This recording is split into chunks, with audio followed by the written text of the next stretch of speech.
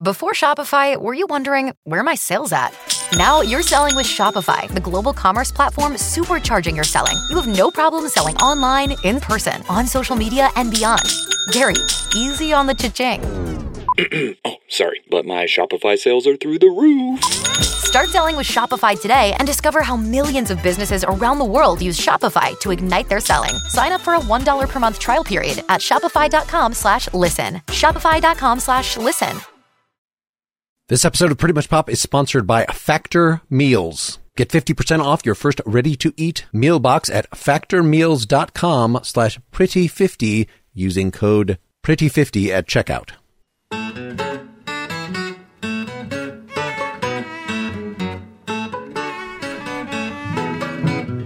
Hey, this is Pretty Much Pop, a culture podcast, always winning the moral victory, if not the actual victory. Today we're discussing the Rocky and Creed series of films up to the latest, the Michael B. Jordan-directed Creed 3. I'm Mark Linsenmeyer, and no one's going to take my robot away via a director's cut. Well, that's a deep cut. Al, introduce yourself. It was going to be something about the robot, but this is my backup. Sorry. In the blue corner, weighing in at around 195 pounds, I think. I'm Al. Clever. I'm Sarah Lynn Bruck, and I pity the fool who doesn't appreciate a good underdog story. My name is Lawrence Ware, and I like Rocky. What about Creed? Hot take. I don't know what else to say. I like Rocky. I like the original Rocky far better than I like the sequels. That's very reasonable. I'm sure we'll have plenty to say about that. Let's sort of go around, give some priors. I had pretty much avoided these films because I don't like boxing. I realized when I saw it that I had seen Rocky 4 before, the Russian one. So I had seen that one before with the robot, but I had only seen little bits of things before. In fact, the one solid memory that I had was of Rocky like rolling around on a lawn or something, yelling, "Adrian, Adrian," like he'd been kicked out of the house. And that does not occur in any of the films. So that was my one childhood memory that turned out to be a dream. Perhaps it was a parody by somebody. I don't know. But anyway. That is so strange. But yeah, I watched all of them through for this and really enjoyed the experience. Like, I think they're pretty consistent overall. They're not like most of these. This is my hot take, that I feel like they are not like most of these franchises where it just goes down, down, down, down, down, down, down. And then the first one, yeah, of course, the first one or two are better. But even with 4 and 5 that people complain about, they were still like thinking of new things to do. The fact that 5 does not end in the boxing ring. Like, yes, there were flaws with that film, which we can talk about. But overall, I feel like his hand was on the rudder, Stallone's hand, and was not going to let them suck in the way that the Halloween films that we talked about, where they were just controlled by the producer and there's just the original creative lights had long since fled. I really do not like how you're characterizing those Halloween movies. Like this is a continual thing that you keep doing since we did that pod. You keep talking bad about the Halloween films, and it's really disconcerting to me. It makes me very upset. But go ahead, Al. Interesting what you said, Mark, about, like, as I agree with you. I think they're really consistently at least entertaining, if not always good movies. But you said the thing that you thought was responsible for that is Sylvester Stallone being deeply invested in the series and always having his hand on the tiller, which he clearly is. But I just this afternoon watched Rocky 4, and you mentioned the robot at the top. And my memory of the first 5 minutes of Rocky 4 is seeing, oh, this one was written and directed by Sylvester Stallone. And then 2 minutes later, robot. And the robot gets so much screen time. And you can't tell me that the robot wasn't a real item of passion for Sylvester Stallone. And to hear now that there is a director's cut, which I'm assuming was also made by Sylvester Stallone, where he distances himself from the robot, I do not buy that at all. He loved that robot when he was making that film. What I heard about the robot is that it had something to do with his child who had autism or something like that, that it was some attempt to, but yeah, it was certainly, there are lots of things in that film that are kind of trendy 80s. And so, yes, this director's cut, which I started watching the original, I found out there was a director's cut. I jumped over, rented the director's cut, watched that instead, and then went back to the original and fast forwarded it through just to see what the scenes, like, was there anything I was missing?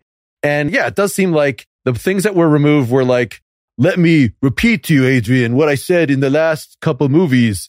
I'm just reaffirming it now. Like, that stuff was removed. And all the cheese with his robot and his child watching at home, all removed because the robot was there in the background. But like, yeah, I remember distinctly as a child of like, his child watching from the US with his friends and pointing it out to his friend, hey, that's my dad. As if there wasn't such a premise of like inviting your friends over to watch your dad. And then the friend reminds, I know, what do you think I am, a nerd or something? Like, okay. So best removed. But anyway. There's a lot of deep lore happening here about things that I have never heard of in my entire life. I had no idea this was a thing. Yeah, it might be a generational thing. I mean, I saw Rocky 3 in the theater. Like I saw it when it came out because we were obsessed with, I loved Mr. T. And he was like, when I rewatched Rocky 3, he is like surprisingly mean and brutal in that movie. And I was like, oh, this is not the Mr. T, the cuddly Mr. T that I remember from the 1980s, from like the A-Team and stuff. He was actually, I thought he was pretty good in Rocky 3. But I saw it in the theater with my friends. We were obsessed over the Eye of the Tiger song. But since I've moved to Philly, his presence here is everywhere. And I live right near the art museum. And I use those steps as a workout. I run past that statue just about every day. And there is always a line of people going to take their picture with Rocky. And then they have to go run up those Rocky steps and put their hands in the air and do the whole bit. And it's so funny. It's almost as if they think they're the first people who have decided to do that or something, but it happens every single day. But actually, and since we moved here, my daughter has grown up here and we all watched well before we knew that we were doing this podcast. She had never seen the original Rocky. So we watched it with a group of friends here in my neighborhood. And it was really fun to see the Generation Z get their take on Rocky. And they actually thought it was, my kids and our friends thought it was a good movie. They enjoyed it. Yes, the first Rocky is a very good movie. The rest of the Rockies are kind of bad movies. Okay, so one, I didn't realize that you lived in Philly, Sarah. Very interesting. So therefore you have a very unique, you have insight to this that we don't oftentimes have. So for example, the first Rocky, the Rocky movies, they take place in Philly. He's a big kind of Philly guy, but also that first Creed film takes place in Philly. And like the Black Philly culture is a significant part of that film. And so that's very interesting. Anyway, so I love Rocky. I love the first Rocky film. I like athletic films as much as the next person, but that first Rocky film, it's much more of a character study. And that's really what I was drawn to. And then the later Rocky films kind of move away from being that character study to kind of being a hardcore kind of combat film, sports film, even though there's like silly moments of like, I'm trying, Adrian, I'm trying. Like there's scenes where he's trying to kind of channel that, but doesn't have the same kind of conviction as he did in the original film. So I really love that first Rocky film. Now the Creed films, I love all of those because those films to me harken back to that original one and really become a character drama and an examination of what a character is like being the illegitimate child of a champion and how does he kind of deal with that. And so those films I really love, but the Rocky films are fine. If I had to pick, I love Rocky 4 the most because he like climbs a mountain and then he like works out in like the Siberian wilderness. Like that's cool. I really like that stuff. And I'm a sucker for a montage. I mean, who doesn't like montages? I mean, everybody likes montages. And the Rocky and Creed films give us montages in spades. So I'm a sucker for that. But as far as a film that I really love, it's absolutely that first Rocky film.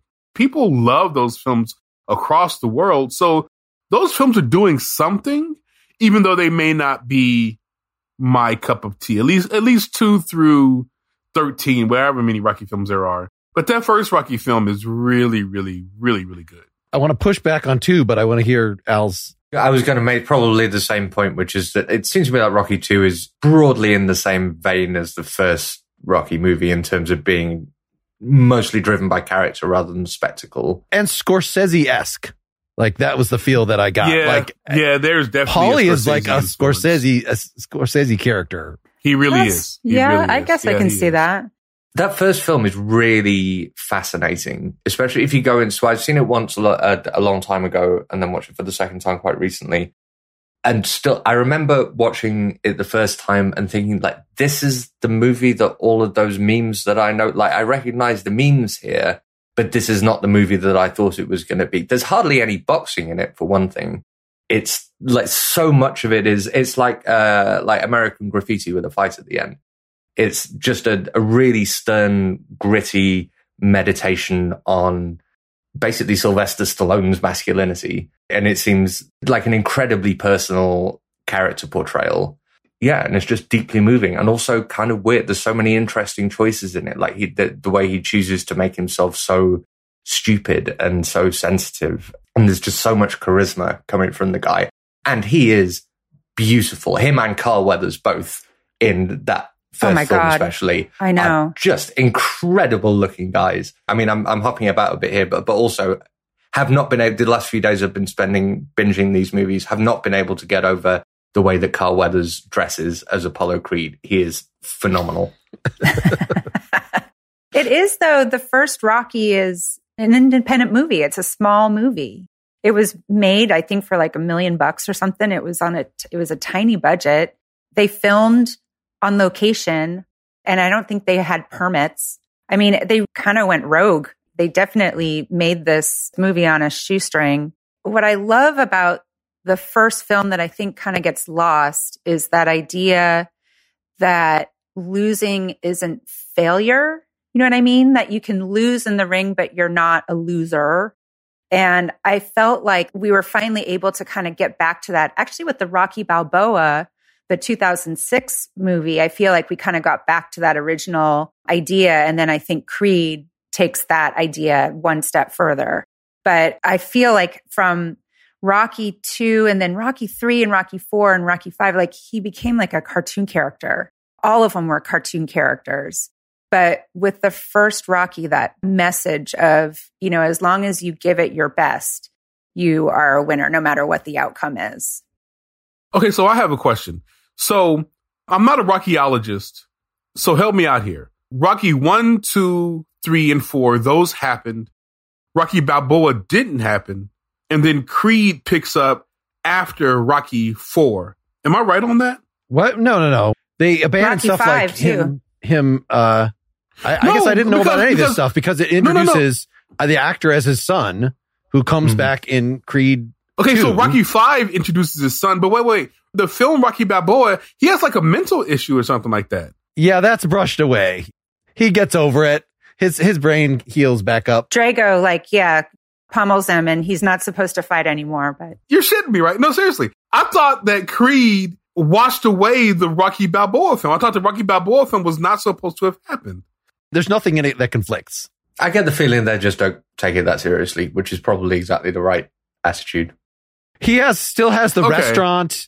There's things that they set up in the Rocky Balboa film that are still there. It's just he doesn't have his girlfriend because you have to have Rocky down every single time. He has to be back living by himself. It seemed like at the end of the Rocky Balboa 2006 thing, he's in his 50s or whatever. Well, I don't know. They don't reference his... He's 60, which makes it completely implausible that he's going to go But into they the say ring that with he's in his someone 50s. This was confusing to me. The time frame doesn't actually make sense. Yeah. It's still implausible.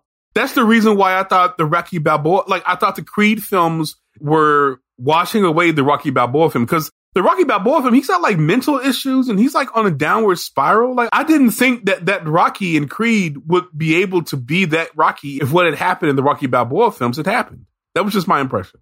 So one of the things that I hated most about Rocky 4 in particular, and probably my least favorite thing about all of the Rocky movies, was the way that they killed Apollo Creed. Because as I've just said, I've developed a huge crush on Apollo Creed over the last few days, and I wanted him to be treated better than that. And it was interesting to me that in Creed, they took that real low point of the franchise, which is, for anyone who doesn't know, just Apollo Creed developing a serious case of the stupids and deciding to go and fight an indestructible Soviet tank boxer and getting murdered in the ring in the most stupid way I've ever seen him. Literally, he gets laid out and then smash cut funeral. That's how we know Apollo Creed's dead. And then they take that and use that as the emotional crux of all three of the Creed movies. And I thought that was a weird choice. I mean, it absolutely pays off, but it is interesting to me how the worst part of the old Rocky films becomes the emotional foundation of the Creed movies. I just chalk that up to, we have to find a new way for Rocky to be the underdog every single movie.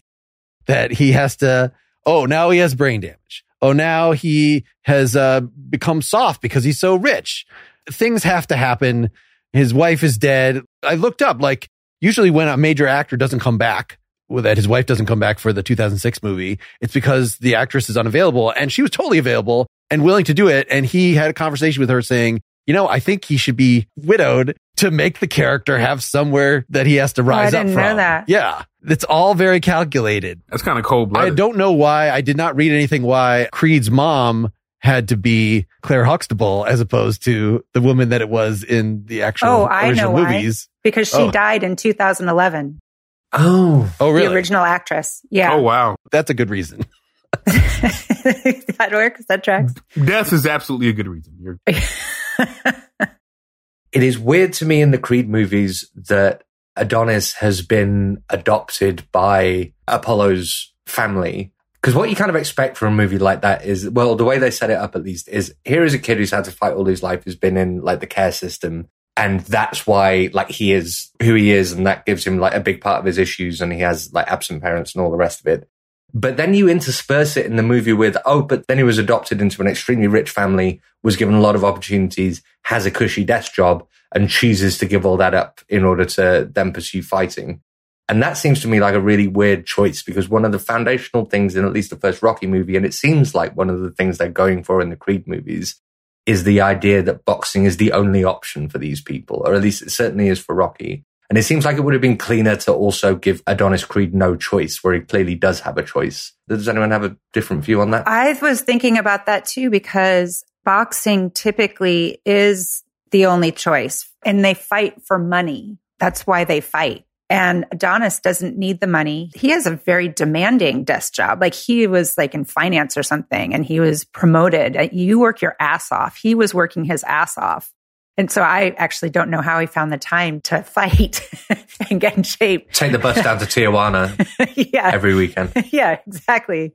But I was wondering about that too, because it did seem like a bit of a stretch. It seemed like for him, it was a matter of connecting with the father that he never knew and what his legacy was.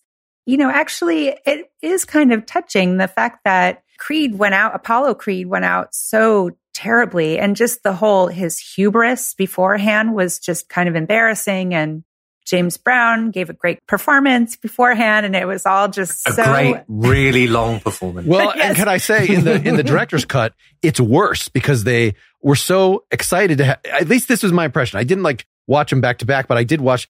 It seemed like in the original version, there was a lot of cutting back and forth between James Brown and other things. Whereas in this director's cut, they were just like, we had James Brown on, and they just show him uninterrupted, for pretty much his whole song. Anyway.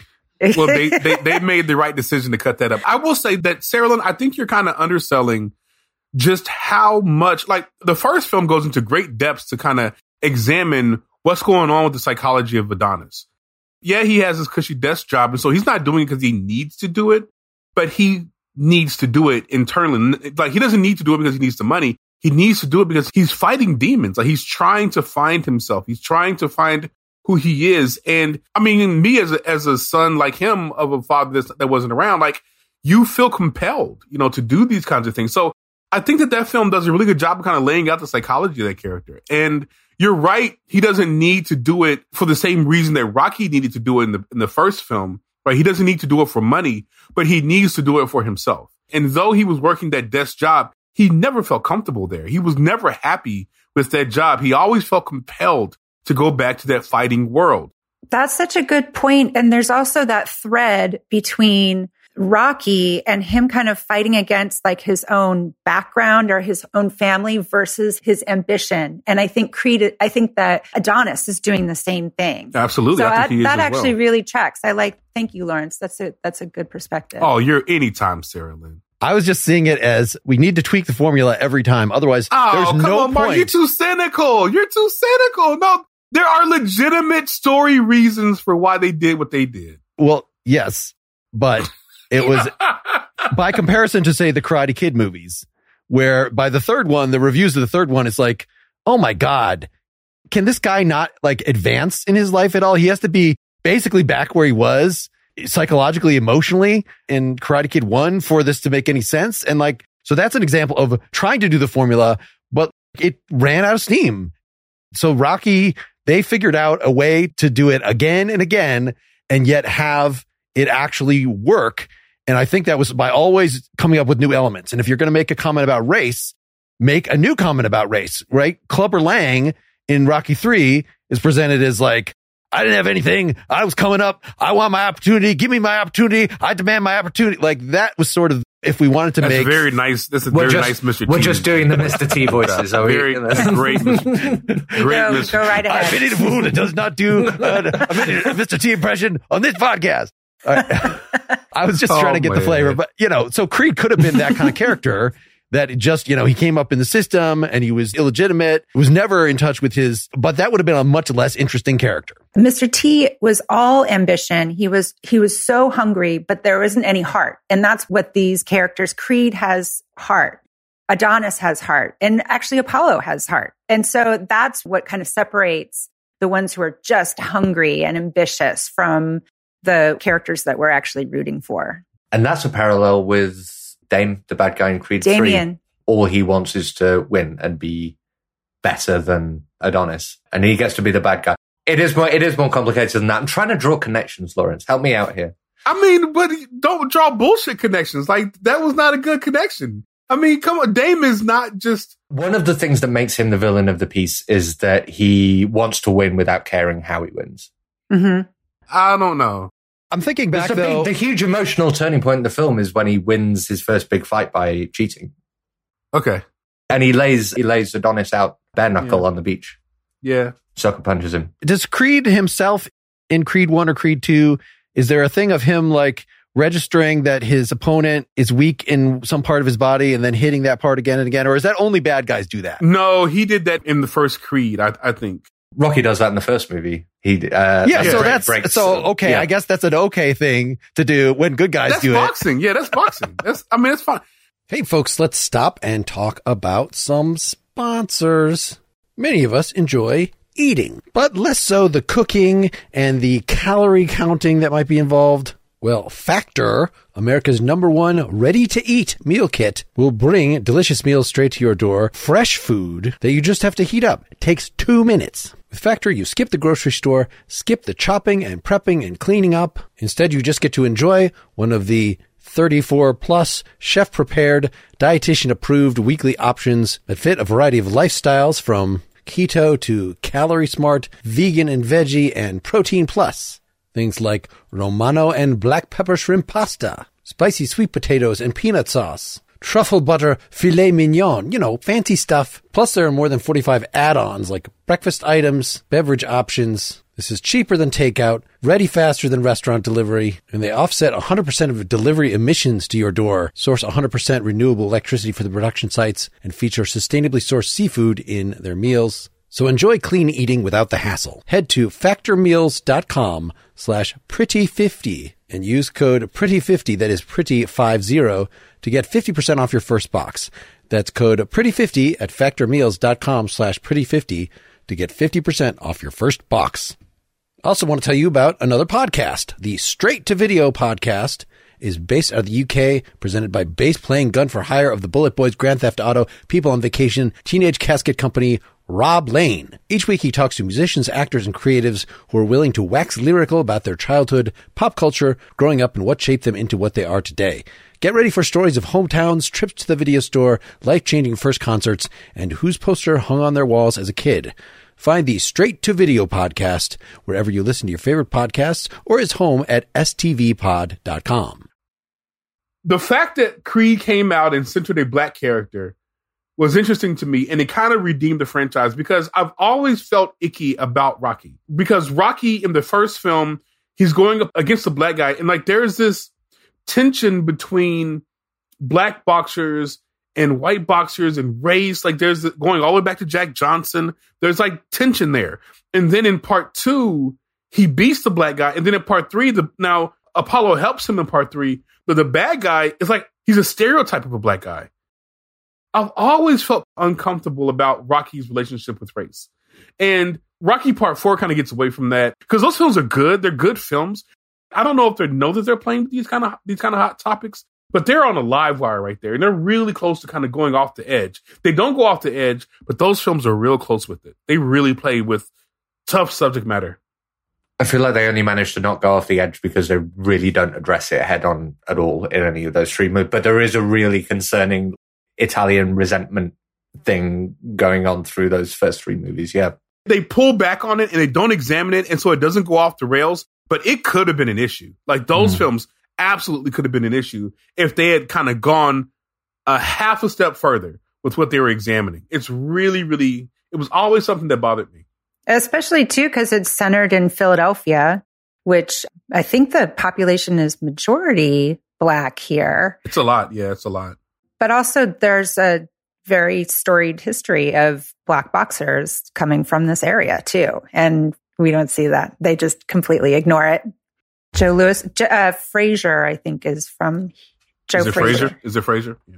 Yeah, Sarah Lynn pointed us at this other podcast called The Statue. It's an NPR podcast that is obsessed with, not only why does this real statue, such a point of center of tourism in Philadelphia of a fictional character, but like, well, what is our attitude towards monuments? This could be a whole episode for us in some future point about monuments in general and who we should be celebrating, and the fact that there were these real Black boxers like Joe Frazier, who actually was an explicit influence for Rocky. In fact, they point out he was going to be in Rocky 3, like playing Clubber Lang, but then he did some practice fighting with Stallone and hit too hard. And Stallone's like, I can't do this. We need just an actor who's not going to break my face for real to be in this. But yeah, so he certainly was aware of it and was trying to pay tribute to it. And so I think doing right by it, by focusing on Apollo Creed's, I got to tell you what I thought that these Creed movies were before seeing them. I thought it was, we're going to go back in time and tell the same story, but from about Apollo Creed Sr.'s point of view. That would have been interesting. I had the same thought, how cool that would have been as a direction for the Creed movies. I would watch that in a second. It's not too late. No. Don't put that out there, because this sounds like something that someone Ryan would pick Coogler, up. come on. This sounds like something someone would throw on HBO Max, and it would be terrible. Please don't throw this out in the ether. I'm uncomfortable with it, because if you go back, then you have to address race. I don't trust the Rocky franchise to address race in a meaningful way. I don't want that. Just let me have my boxing. Sylvester Stallone has removed himself. Right. He's removed himself from the conversation. For right now, I guarantee he wants to come back and get some more of that money, because Creed is making it made all kinds of money. Yes. He's trying to write a prequel for Rocky as a kid, which I don't think he would play Rocky in that. Wow. Maybe He's seriously writing a film about Rocky. This was just, one of you found this totalrocky.com. Yeah. And this was one of the most recent articles on there. Yep. Wowzers. And a Drago spinoff. Drago spinoff that, but not, Stallone doesn't even own the rights to Rocky. It's the Winkler, the original producer. Yeah, his original producer. And his kids now. So like, it just depends on who they get to do it. Like, I would think that just like they've got Black people to write the Creed thing, then, I don't know what the story was like, whether this was Ryan Coogler's idea or he was approached or what, I don't know the origin of that, but I would imagine if there's a Drago thing, actual Russians will be involved. Like, it's not just going to be, whatever hack that they come up with, like in those Halloween movies. If you don't stop, I'm going to leave this podcast. I'm not going to be on this podcast. I'm going to start my own Each podcast. Of you to your corners, please. Focused on Halloween. I am so confused about what's going on with Jonathan Majors. Like, I don't know what the history, because sidebar, when this came out about Jonathan Majors having this issue with this woman, his girlfriend, I think she was, at first people threw him under the bus. Then his lawyers came out and defended him. But other people in the industry were saying that Jonathan Majors was like an asshole and really hard to work with and a kind of abusive and all kinds of stuff. So I don't know where we stand with Jonathan Majors. That's beside the point. They're supposed to be coming out with a TV show about Dame. And so this is, again, something that I am really worried about. I am tired of them always going to IP that's successful, mining that IP, and then running it into the ground. We need new stories. I am sick and tired of them mining IP. Anyway, this show about Dame might be interesting. We'll see what happens with Jonathan Majors, because if he gets jammed up, then that show is absolutely not happening. So we'll see. His performance, though, in Creed 3, I saw a quote, it might have been from the New York Times article, the review, called his character a walking wound. And I thought, oh my God, that is so accurate. I thought his performance, he was acting circles around everyone, including Michael B. Jordan. I thought he sort of outshined Michael B. Jordan in Creed 3. I've heard, all of the rumors too about his personal life, but his performance was pretty amazing in Creed 3. He made that movie. The thing is that Michael B. Jordan is like a movie star and Jonathan Majors is an actor, right? And Jonathan Majors, he's attractive or whatever, but he is an actor. Like, he is hardcore an actor. Michael B. Jordan, he's handsome, he's flashy, he's a movie star, he can headline the movie, but he doesn't have those kind of acting chops like Jonathan Majors. And so that's the reason why, and I think you're absolutely right, Jonathan Majors was all over that film, and he was absolutely killing everybody in that film, even though I have some issues with the third part of that film that we can get into. But yeah, he's by far the best thing in that film.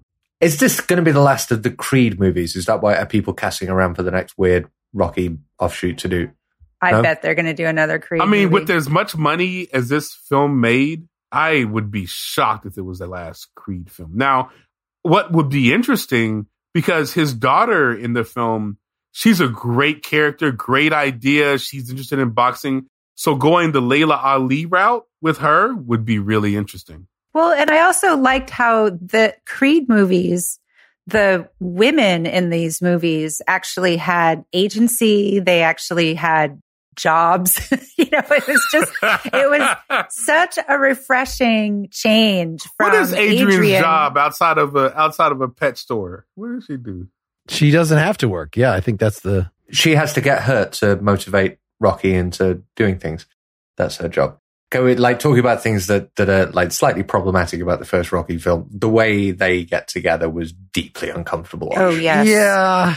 Was it really? That was such a weird relationship. What am I missing? What happened? When they go on the date and he invites her back into his house and she's like, I'm going to leave. And he's like, no, you're not. And it's like, okay. I missed Not to mention all of the previous harassment. Yeah. They retroactively in some future movie, he's like, oh, I just wanted you to trust me. As if he realizes this was kind of creepy, but she was such an exceptional, he just could see into her soul. He could see she really did want to be with him and really, was trying to just be as nice as possible, but it doesn't change the weird optics. Women everywhere are saying, yeah, thanks. But you're making life real easy for us right now. Wow. It really works. It really works as a character. It's weird because it really works as a character moment, because a whole part of what makes Rocky interesting as a character is that he is a guy who is scary and he doesn't like being a scary guy. He likes being a strong guy who can protect people, but he doesn't like that people are afraid of him. And that's really is an interesting scene because it's him trying to figure out how to show someone that he cares about them, but it's just uncomfortable. Since we're talking about Rocky and the actual films, can I talk about my issue with the third film? Yes, please. Yeah, do. You guys cool with this? Okay. The beginning of the third film is great. Great filmmaking, great eye by Michael B. Jordan. He's a really good director. I will say this real fast. I do like the anime bits that he throws into Creed 3. With the final fight and all the stuff that happens, those little anime bits and the other fights, just you can tell that I believe he loves Naruto. I think that's what he loves. But you can tell he loves anime. He brings that to the film. That's great. So the first 2/3 of that film, all the way up to Jonathan Majors winning the fight, great filmmaking. Fight. Yeah. Loved it. After that, the film really sped up. It completely sped up. And the final third of that film is a complete mess to me. I don't get the character motivations. I would have liked to have seen why Jonathan Majors made this real serious turn into being just an evil villain. I want to say there has to be a longer version of this movie somewhere. And they must have edited that film to make it fit within the time frame, because that last third of that film really sped up and I really did not like it. Now, I liked the fighting, but I didn't like the filmmaking. He goes from living on the streets to living in a mansion, it looked like. And we didn't see any of that. Then he has a beautiful girlfriend. Where was she at? All these things just happened and we just supposed to just accept it. The film was way too fast for me in the last third. I didn't realize you're talking logistically. How did he get into mansion? But emotionally, that I felt like he was the villain the whole time. That, he didn't realize. He was very sympathetic at first. He was 3-dimensional. He was charming, but he had this grudge. And really the whole time thought that basically this whole thing was a revenge of, he said, he's like, oh, you've been living my life, the life that I deserve this whole time. I was in jail because you ran away. No, I don't think he had that approach to the whole film. Resentment, not like revenge. I think that he was in prison and he felt as though there was life happening outside and he wanted to get in on it. But I don't think he was that villainous towards Michael B. Jordan. Like from the very first look. How many times have you seen the film, Lawrence? You always see it 3 times. Have you only I've watched seen it this like one once? 4 times, actually. Oh, wow. So, okay. yeah. Oh, wow. There you go. There you go. So I'll take your word for it then. The very first look that Dane gives to Creed when he sees him outside wherever he is, he hates him. Yeah. Does he? I don't get that impression. Yeah. I got the impression that he was like, yo, man, like, you don't know who I am? Like, what's up? Like, what? But I didn't get the impression that he hated him. And when he said thank you, I felt he genuinely was thankful. Like, no, my issue with him is that he turned bad whenever he really wanted to win. He won in a bad way. Then he won. Then he got full of himself. That was my feeling. I didn't think that he was that way the entire film. Not like a straight up villain the entire film, but the things that made him villainous were there the entire film. And I think it was based in resentment. Okay. Yeah, I just think it's a well-developed character in a way that the Rocky 6, is that right? Rocky 5 villain was not. Mm-hmm. The Rocky 5 villain, I think of him as Bo. Tommy Gunn. Oh my God, that's right. I think of him as Bo because he reminds me of the guy that took Vinnie Barbarino's place in Welcome Back, Kotter. We've established that you don't get that reference. I don't know what the hell you're talking about. When Travolta didn't want to do that show anymore, they brought in a Southerner who was a less jacked version of this guy. Anyway. But Damien spent 18 years behind bars. He spent 18 years in prison. So that's 18 lost years, which I totally understand. And Michael B. Jordan literally escaped that. He ran away. 18 years in prison, like for the guy who was his best friend, who then went on to become the heavyweight champion or whatever weight class champion in the world he is. Like the resentment is completely understandable. You never call. I was in prison. I was waiting for your call, and it was not like I was going anywhere. I mean, but the thing is, so the guy was writing him letters. His mom never let him get the letters, which makes me think, like, is she the real villain here? Is she the... No, she's trying to protect him. No, he could have written to him, but also the guy was writing him letters. I get that she was trying to protect him. She's always interfering. She sent him the shorts in the first movie as well, and that was like way too, given the emotional sensitivities at play, that was way too much of a big move. I mean, I'm telling you, I'm beginning to think that she was the villain of this series. Honestly, like she's really always made questionable choices to me. Sarah Lynn doesn't like me again. Well, I disagree with you. I think she was not a villain at all. She was a preventative force in a lesser way, the way that Adrian was for Rocky, that there has to be somebody that's just like, you're going to get hurt. This is a stupid thing to do. And so she did that a little bit, but he was like already out of her influence and kind of could do whatever he wanted. But so the fact that she like came over and was cheering for him and was watching everything, like that was just a sort of a nice, which is the same thing Adrian does. Like Adrian is, please don't do this anymore. You're getting brain damage. Please don't do this. You're too old. There's an entire human being who is in jail because of something that Creed did, right? And he's in jail. I mean, he didn't have the gun. Other guy had brought in the gun. But he was beating on the guy. He started to fight. And so this guy is in jail because of this. And I absolutely understand why he's coming out and he has a little bit of a chip on the shoulder because he's been writing to the guy and the guy never wrote back. I mean, those were many letters and the guy never wrote back. And he's in jail serving time for this dude. Is he a villain? I mean, yeah, he's villainous. Are we necessarily disagreeing? Are we not just describing like good character work? Exactly. Good villains in dramas are not actually villainous. They just are in conflict for understandable reasons. And that is why Thanos was right. Thanos is not a villain. That's very disturbing to me. You're bringing in no, we haven't had an Avengers episode together. So was I the only one at the end of this movie? And I agree, Lawrence, that the ending is rushed. Like I was like, when they're sitting at the end, in the locker room and they're kind of forgiving each other and they both go their separate ways. I was just thinking, is it always the answer for these guys to settle their problems with violence? I thought, you two need therapy. Like, please, both of you, go get therapy. You have some deep-seated trauma that you need to work out. And it's not by fighting each other, But it seems like this is what the answer is for actually every single one of these movies. That's what the answer is violence instead of let's actually talk. He doesn't listen to his wife. Creed doesn't. He's not talking. He's settling it with violence. Alternate take, Sarah Lynn, is that violence in these movies is a metaphor for therapy in a lot of ways. Breaking news, Rocky is really about therapy. Please. Let's go, I want to hear Al. My favorite thing about the end of the first Rocky movie, and I watched just the last fight I watched a few times because it's amazing. When like they go the distance and there's a split decision, the result of the fight is in the audio mix is way in the background. You have to strain to hear what the actual result of the fight is. The thing that is important in the climax of the movie is that Rocky has achieved what he set out to do and that he loves his girlfriend and that they're going to be together again. And that's the same in, is it 2 or 3 when it ends with Apollo and Rocky having that amazing freeze frame? That's 3. Punch. That was 3, yeah. That's 3. But again, it's like the violence isn't the important thing. The important thing is that those guys, the violence represents those guys having found like the proper way to relate to one another. Boxing in all of these movies, or at least in the good, all of these movies, not true. Boxing in ones of these movies that are good is a metaphor for self-actualization, self-realization, whatever it is you're supposed to get out of therapy, a way of understanding yourself and why you want to do things. So they do go to therapy. I think the same thing's happening in Creed 3 as well. Was it too on the nose to have the visual flashbacks where they see themselves as children again? It was a little on the nose. It was a little on the nose. I mean, I didn't mind it. But also, Sarah Lynn, I mean, I hear what you're saying. You're absolutely right.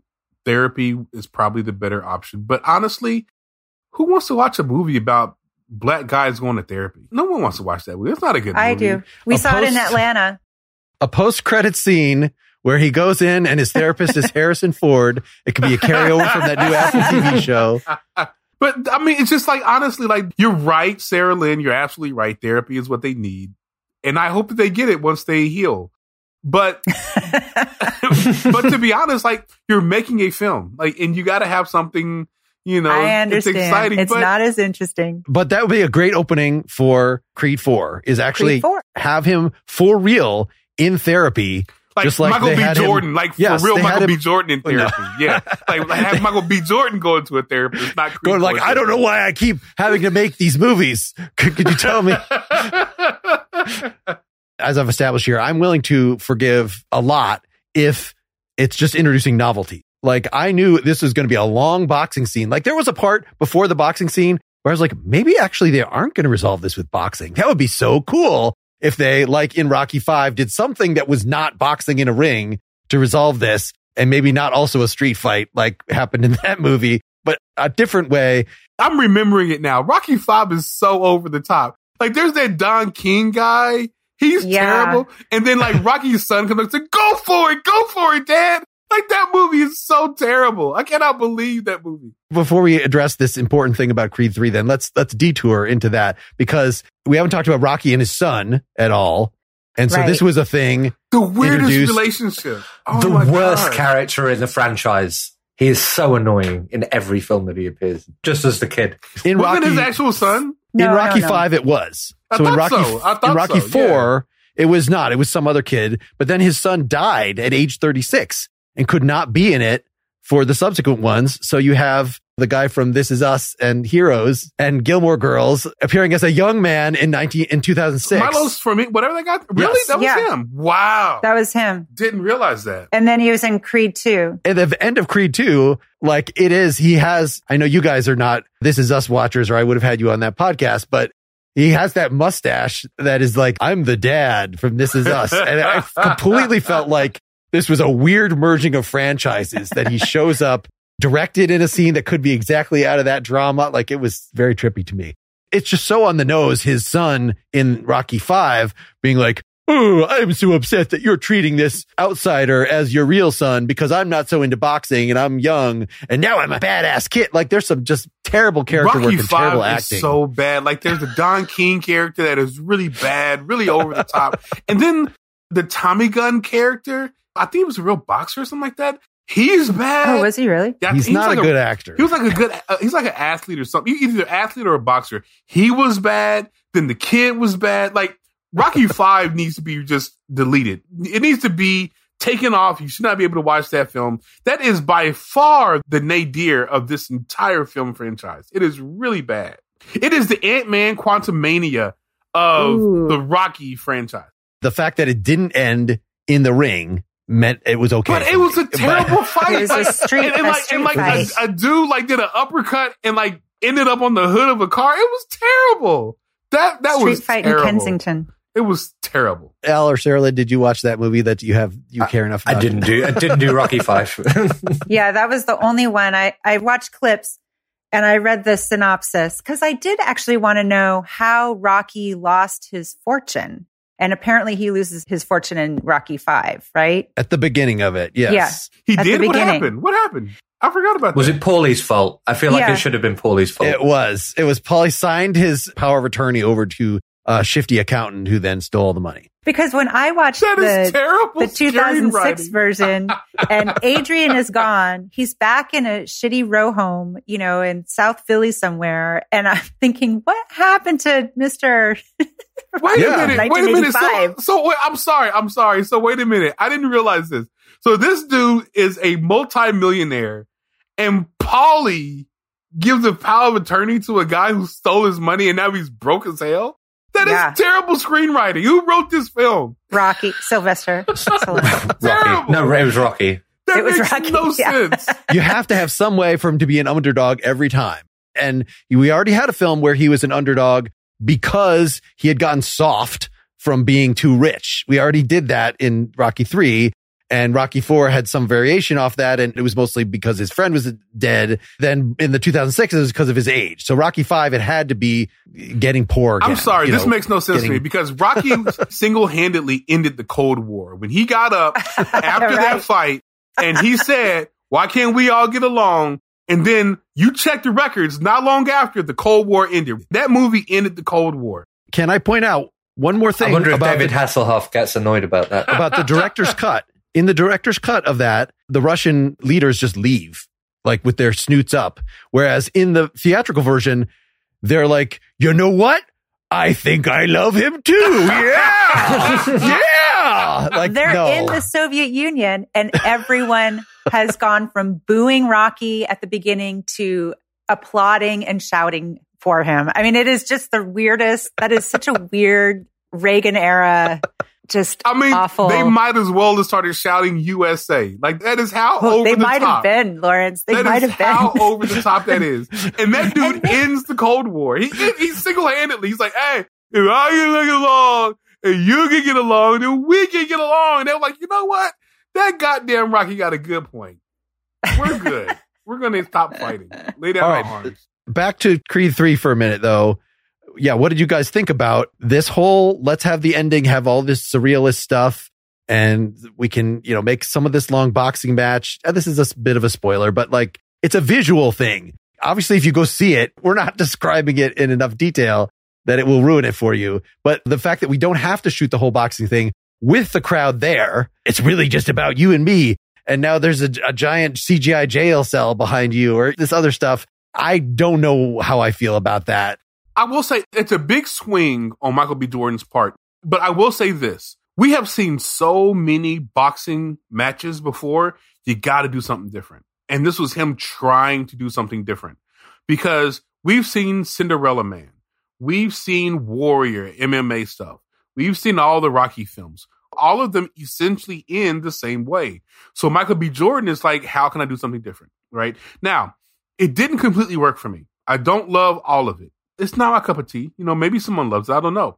But I do respect that he tried. He's trying to find a way to tell this story that has been told over and over again in a new and different way. I appreciated it.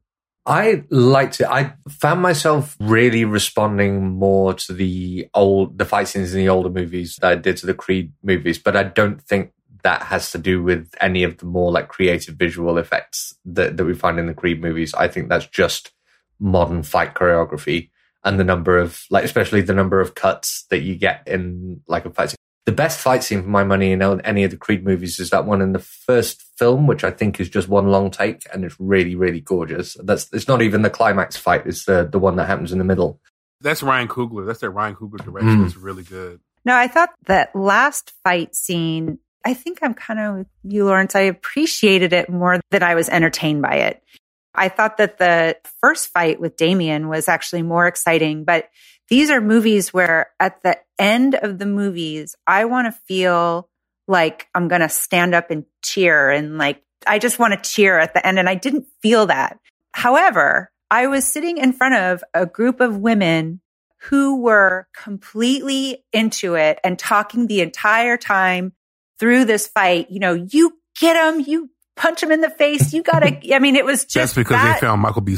Jordan sexy. That's the reason why they were like that. It might be. Yeah. No, I mean, there's nothing like going to see a movie in West Philly, but that actually added to my enjoyment of that fight scene more than the actual direction of it. And I really did appreciate that he was trying to do something different with it. And I thought it was pretty, but there's something about it that just didn't have the same kind of spark and energy that the others did. I'm sure Michael B. Jordan is happy to hear that you thought it was pretty. That's what he's going for. You know, you're making me wish if I'm going to have to go to the theater for some of these episodes that I really should do it on like busy nights as opposed to when I went, which was like a basically empty theater. And it's all stadium seating. You can't see other people. I saw it in IMAX. It was absolutely full, and that place was rocking, man. They loved that film. That's so cool. I do think it is something to watching this film in a crowded theater and watching people respond to it. Like, that's a wonderful experience. It really, really is. Not that bootleg theater you go to, Mark. We haven't talked about the training montages yet. Any favorite moments? Any favorite montages? Right, the Rocky 3 training montage is an absolute masterpiece of the genre. It is good, but the reason why I love the Rocky 3 training montage is because these men are out there in these super duper mini shorts with really long socks. I'm here for, and then they end by like embracing in the water. It is so homoerotic. That is very over the top. The Carl Weathers crop top happening as well. Yeah, oh yeah. Just, Thank you, Al, for bringing the British perspective into the podcast. But there's also the first two Rocky training montages were filmed all over Philly. And it's funny because if you live here, you know that the route that he takes, it's not something that you can actually draw on a map. And even if somebody did, I think actually figure out that he would have run like 60 miles or something that day. And it was just impossible. But I love that shot at the end of the training montage for Rocky 2, where he's just gathering children behind him as he goes, you know, they're like cheering at the end. Oh man. Yeah. See? And then they referenced that in Creed with the kids on the quad bikes. Yeah. Oh, on the motorbikes. But that proves that kids do like running. To be honest, the best part of any of these movies, like, how can I make this better? So let's run in crop tops and really high socks in Rocky 3. And then let's climb a mountain in Rocky 4. The apex of it so far is Michael B. Jordan pulling an airplane for no damn reason. Oh my God. There is no reason for him to pull that airplane in Creed 3. Like, I don't know what they're going to do next. I have no idea what they can do next. There's no even like lead up to that. He's just all of a sudden pulling a plane. Creed 4 and Jackass 5 will be the same movie. Be pulling more large things with more painful parts of his body to strengthen every part of himself. That was absolute silly to me. I had no idea why. They just wanted to do something with that. You can't have Rocky and Creed without some silly. There's got to be some silly in there. Yeah. And honestly, like, Al is right. That training montage in part 3, I still cannot get over those Hoochie Daddy shorts. They were wearing those shorts were so incredibly short. And why is Carl Weathers wearing a crop top? I don't know. These are questions that need answered. Why not? I don't understand. Because he looks fantastic. He does. He looks great. And that's why he insists on wearing those shorts in his current role in The Mandalorian. Just to bring it up to the present day. Even though Mandalorian, this season's not very good. We can talk about that later, though. Well, this has been enough of Rocky and Creed for the moment. Thank you guys for doing this with me, for motivating me to watch these things. I enjoyed this. You know, we still need to have our actual sports, because despite the fact that, you know, I enjoyed these movies, I still don't like boxing.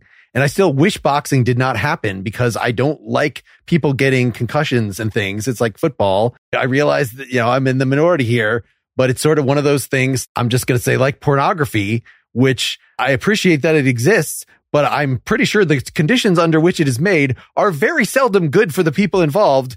And so maybe let's just watch old footage forever, Another good thing about the good Rocky movies and the Creed movies is they do a good job of showing how deeply unpleasant it is to get pummeled in the face by someone who's incredibly strong. Yeah, they do. They do. They do a good job with that. The fact that they were talking about his brain damage, that really should have persisted, and maybe add a scene to Creed 3 where he visits him, where he has Alzheimer's. This is dark, Mark. This is dark. You want to film the end let's with end Rocky drooling. We gotta end with our fists in the air. Oh my God. Sorry. How is it that Rocky got cancer in Creed? And it wasn't he was going blind at the beginning of the second movie, but it's cancer that's going to get him. This is dark, man. You guys have taken this to a dark place. If you want to hear a little more darkness, go to patreon.com/prettymuchpop and we'll get the rest of this out of our systems. Bye, everybody. Bye, guys. Bye. Thank you. Get more Pretty Much Pop at prettymuchpop.com. Get bonus content for every episode at patreon.com/prettymuchpop. Pretty Much Pop is part of the Partially Examined Life podcast network, and it's also presented by openculture.com. Waiting on a tax return? Hopefully it ends up in your hands. Fraudulent tax returns due to identity theft increased by 30% in 2023. If you're in a bind this tax season, LifeLock can help. Our U.S.-based restoration specialists are experts dedicated to helping solve your identity theft issues. And all LifeLock plans are backed by the $1 Million Protection Package. So we'll reimburse you up to the limits of your plan if you lose money due to identity theft. Help protect your information this tax season with LifeLock. Save up to 25% your first year at LifeLock.com/aware.